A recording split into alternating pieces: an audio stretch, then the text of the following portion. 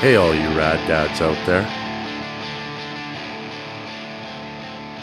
Hey dads, welcome to another episode of the Rad Dad Show.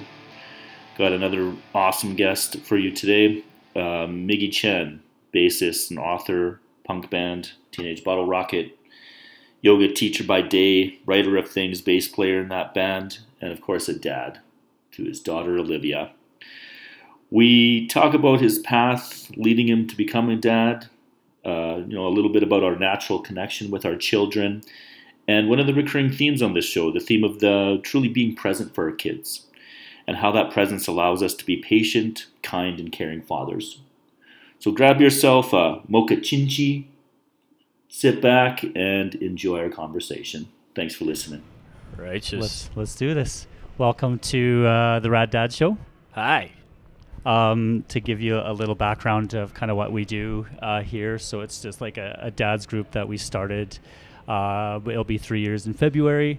One of our mandates, our goals is to empower dads and to be good role models to our kids. And so encourage dads to get involved in the lives of their kids, as well as getting dads involved in their community. And so how we do that is we offer family events, we offer dad events, and then one of the things that we've kind of done over the past 2 years now is the podcast. And the idea for the podcast is to hopefully dads listen to it and get empowered by dads that are rad, and whether it's their art, their music, that sort of thing. So that's why you're here. I reached out. Actually, Ray was our first ever inaugural The inaugural Rad Dad. There we go. There we go. Yeah, it's been downhill. I don't know. This might be what. No, I'm kidding. So I really appreciate your time and thank you for agreeing to be here. Thanks for having me, man. So let's get started. Let's just start with who are you? My name is Miguel Chen. I play bass in Teenage Bottlerocket. I write books for Wisdom Publications, and I own a couple yoga studios. And do you want to expand the name and age of one kid? Yeah, I've got one daughter. Her name is Olivia, and she's 15 months old. 15 months. Okay, Yeah. I remember that. So Kingston's Yeah, we're here still with counting us. in months. yeah, it'll change soon. Yeah. So Kingston, my son, here with us. So he's, how old are you? 7. He's 7. Yeah, Whoa. so it'll take a while to get there. So let's start. First question: what is your definition of a rad dad? How would you define that? I was at a Target or something once. I'll give you a story. How's that? Great, stories are good. I was at a Target once with my wife and daughter, kind of shopping around, and this lady stopped me, and she's like, "You're so sweet with your daughter," because I think I was just like making like baby faces with her or whatever while my wife was actually shopping. She's like, "It's really nice to see a dad like involved and connected, because a lot of parents just wander around on their phones and don't actually notice what their kids are doing."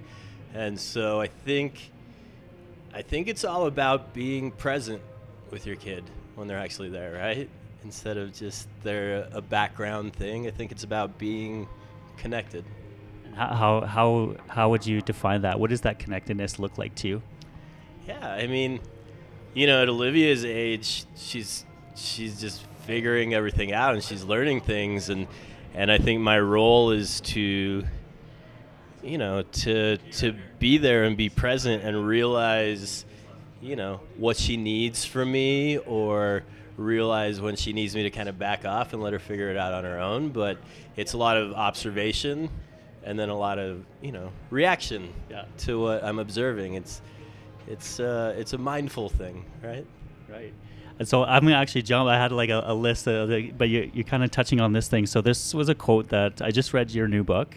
And one of the quotes that stuck out to me was, "When you truly accept that time is finite, each moment becomes precious."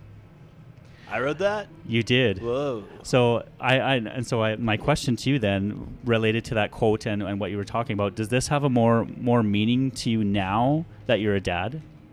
Oh, absolutely. I mean, obviously I'm away quite a bit with the band, but I think it's sort of pushes me a little bit extra hard when I'm home. Like I really extra value each moment that I have with my daughter.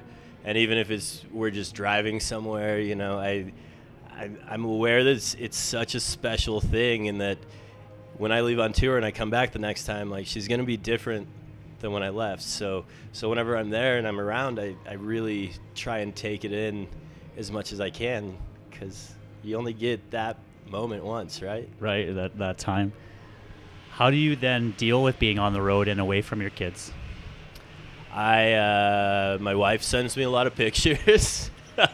I call as much as I can. We FaceTime when we can. For me, it's been a fact of life since I was a teenager that I'm just gone a lot. So it was a bit of that was my norm, right? Is to be gone and then be home and be gone and be home, and it's just sort of figuring out how to incorporate her into that process too, you know. And like I said, a big part of it is when I'm home, I'm extra involved to try and make up for lost time. But you know, when I am gone, it's definitely a lot of like, what's she doing? What'd she do today? Like, send me a picture. What new words? Yeah. Absolutely. I get that. Are you guys more conscious, like as a band, about the tours that you pick and the time that you're away? The fact that, you know, Ray has a kid, I'm not sure. Oh, absolutely. If Cody does, I mean, you know, I think that kind of evolved naturally over time anyway. At this point in our career, we tend to do shorter tours than we did back in the day anyway. You know, when I first joined the band, it wasn't uncommon for us to leave for like 5 or 6 weeks or a couple months, or, you know, it was pretty normal. And I think, you know, maybe 4 or 5 years ago, we kind of had to like pump the brakes a little and be like, you know, let's be smart about this. Let's do shorter tours, but hit like, you know, the cities where we do better. Right? Yeah. And so it's a lot of like, sometimes we'll fly somewhere, do 5 or 6 shows, fly home, or, you know, for example, this tour, I think it's like 6 shows, and I'm gone 8 days, and you know, that's a lot more normal for us now than leaving for 2 months. And lucky for me, that was already a thing that was happening with the band before Olivia was here. Like, so I imagine when she's a little bit older, I'm going to try and bring her along here and there, but, you know, we got a while before. That'd be sweet. Kate, you can ask this question. What are the most rewarding aspects of being a father? You know, when I'm home, I usually try to let my wife sleep in just a little more, because she's been doing single mom while I'm gone, you know, and so when I get there, I wake up early in the mornings anyway, so most mornings I'm actually awake before the baby and before, man, she's not really a baby anymore, before Olivia and before my wife are up. And I kind of take my time. I do like my meditation and my writing exercises, and then I go and I get Olivia up and ready for her day. And usually when I first wake her up and pick her up and like put her on my shoulder, she just kind of like hugs me and rests her head right on my shoulder, and it's just so amazing. Like if I could just capture that one feeling, you know, forever. So it's kind of hard to put into words, but I'm trying. It's so rewarding, and I try and get that as often as I can, because I know obviously she'll get older and won't like koala bear me as much. Yeah. But it's just a natural connection we have, you know, like even if I'm gone and I come back, like I'm her dad, and she deeply recognizes that on, you know, like a primal level or whatever. She's my little girl and I'm her dad, and so that very first moment in the mornings when we get up is the greatest. Is that you know, thinking about that, so you're would you classify yourself as a spiritual person? Oh, absolutely. Yeah. And so you were a spiritual person before having a daughter? Yeah. So have you thought about that, like that so your learnings through your spirituality and your yoga practice and stuff like that. So you talked about like bottling that. Yeah. I'm like really interested in what that is. Like I'm a science teacher and like the biological aspect. So is there something in like your spiritual teachings that you could kind of say what that is? Relate to that, I mean, in really broad terms, from like a spiritual perspective, you could almost say you have that connection available to you with anyone or anything at any moment, right? But the thing is, we're so conditioned to kind of not operate from that level that we have to work to be able to connect with, like, the act of drinking water or something can be like a super spiritual practice, but only if you're like practicing drinking water in that manner. Where with your kid, it's just, you don't have to try. You don't have whatever like egoic barriers you've built up your whole life to that connection. It's just gone, at least with those interactions. And it can teach you what it's like so that you can remind yourself to be looking for it in other places in your life. I like that. What are some traits that you think make one a rad dad? Yeah, I mean, obviously it's challenging at times to be a dad, but I think a rad dad sees the bigger picture and sees that, like, even if your daughter just like threw up in your face or something and you haven't slept in a week, that you still see the bigger picture and you're like, it doesn't even matter. Like, I just love this thing so much. Like, they could throw up on me 1,000,000 times and I still love them, right? You talked about also like the being present.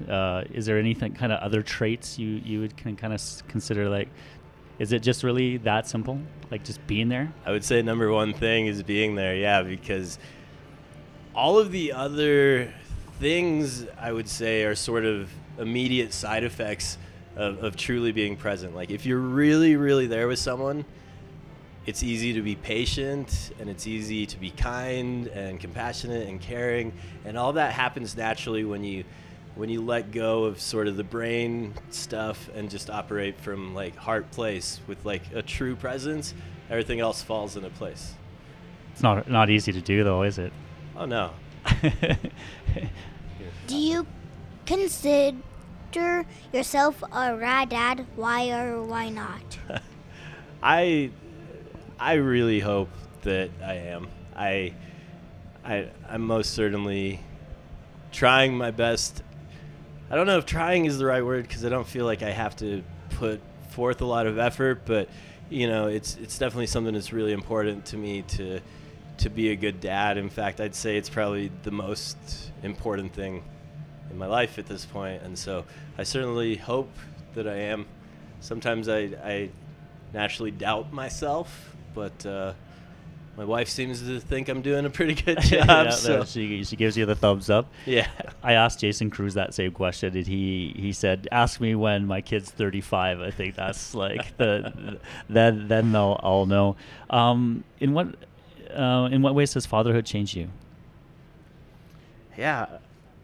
Well, like you mentioned, or we were talking about just a minute ago, where I kind of had the spiritual practice and stuff going on before all of this happened.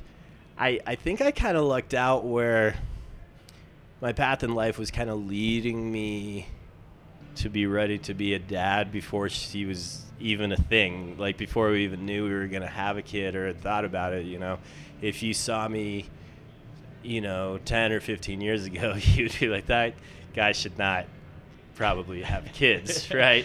And so I really lucked out in the sense that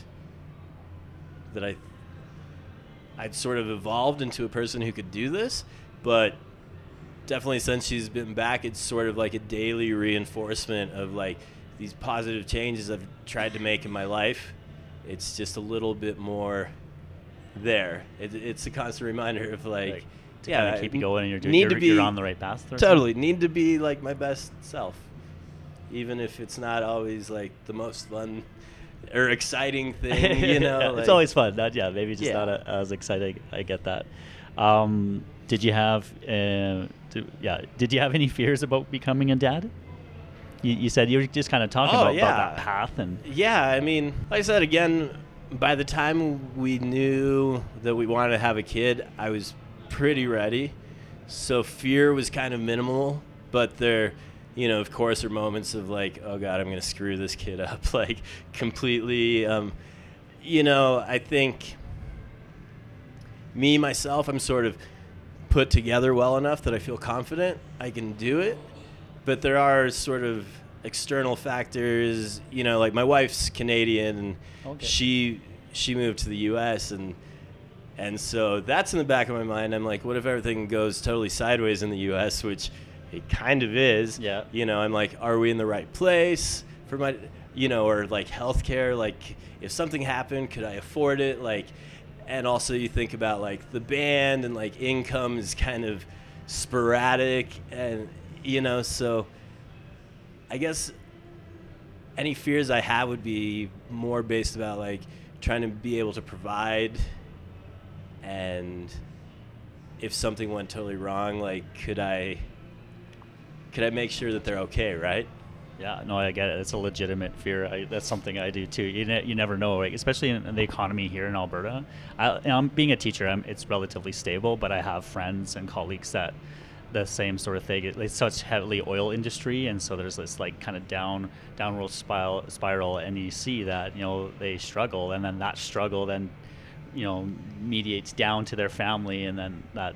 Yeah, no, I completely understand. So there's that fear of the provider, being the provider.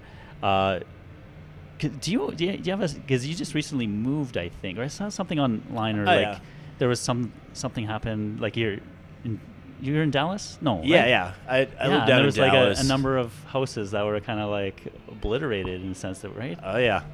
So yeah, we moved down to Dallas, Texas earlier this year. My dad lives in a city called Arlington, which is super close by. My aunt lives there. Oh, yeah. Awesome. So she's Canadian. Yeah. She used to live here, and her and her husband, he passed away. But yeah, I've been there. I was there when I was in grade 6. Oh, that's a great city. Yeah, it's nice. But oh boy, yeah. So we moved down to Dallas, and about a month after we moved there was like this big storm. I forget what they call it. It's like a downpour, like a spot. Anyhow, ripped a tree out of our yard, threw it onto our neighbor's roof, right? And we were like, that was crazy because my wife's from Quebec. I'm from Wyoming. We're like, I've never seen anything like that. But everyone was kind of like, you know, whatever, it's fine. Kind of normal around these parts. Don't worry about it. So flash forward several months, actually, to just last weekend. I'm gone on tour, and my wife starts texting me. She's like, I'm hearing all these sirens, and it's storming like crazy. Do you know what's going on? And we looked it up, and we're like, it's a tornado. Yeah. Like, you got to grab Olivia, you got to grab the dogs, go to the center of the house where there's no windows and stuff. And we were just kind of texting back and forth. Like, I'm in Sacramento, you know, they're in Dallas, and watching the storm. And it ended up hitting like less than a mile from our house. Like, the path of this main tornado just wiped out so much of our neighborhood. Like, our buddy's house was toast, and we were just like, and us, not a single thing, not a single like broken tree branch, nothing, and we were just lucky. Wild. Yeah, that's wild. Do you believe in luck? Do I believe in luck? I guess not really. How do I put this? I think kind of everything happens for us in a way.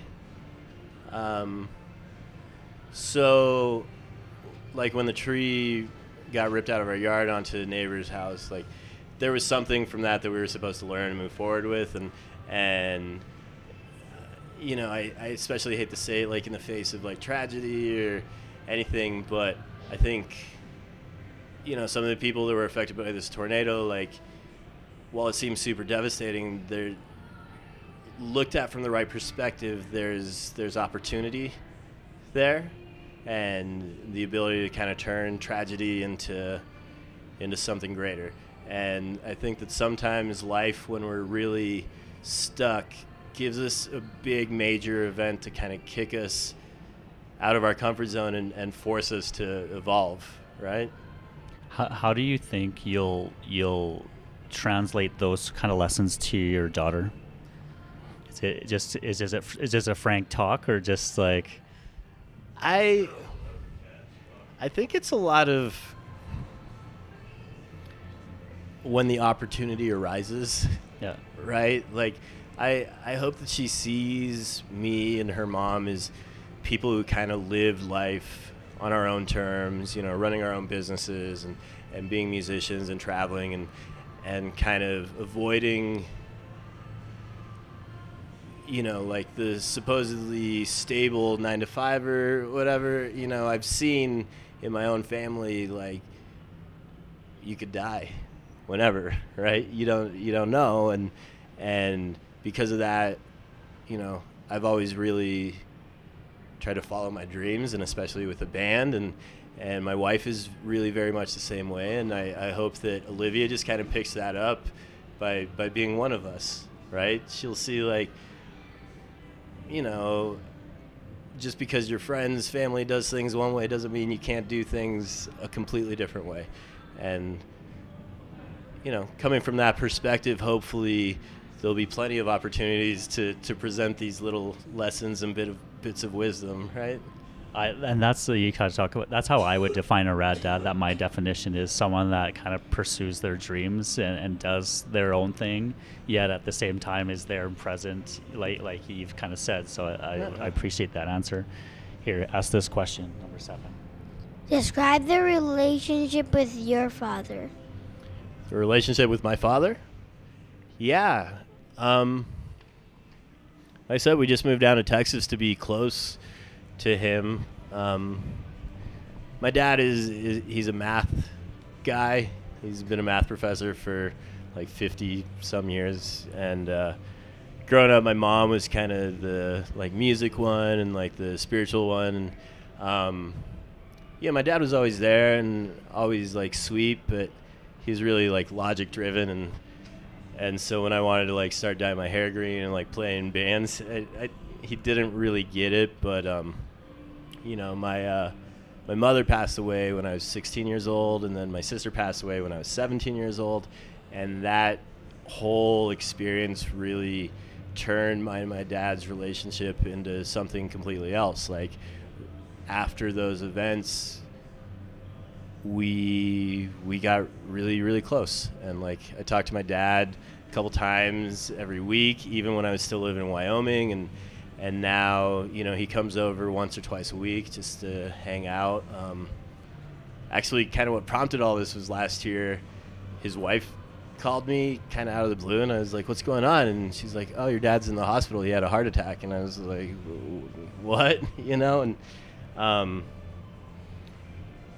so that kind of, I sat and I thought, like, why are we still in Wyoming? We don't really have any family here. Obviously, I can live anywhere and do the band because it's been many, many years since we all lived in the same place. So I just saw the opportunity. Like, life forced me to change, right? And so we moved down there to be closer to him, and all these other opportunities kind of started opening up for us. Me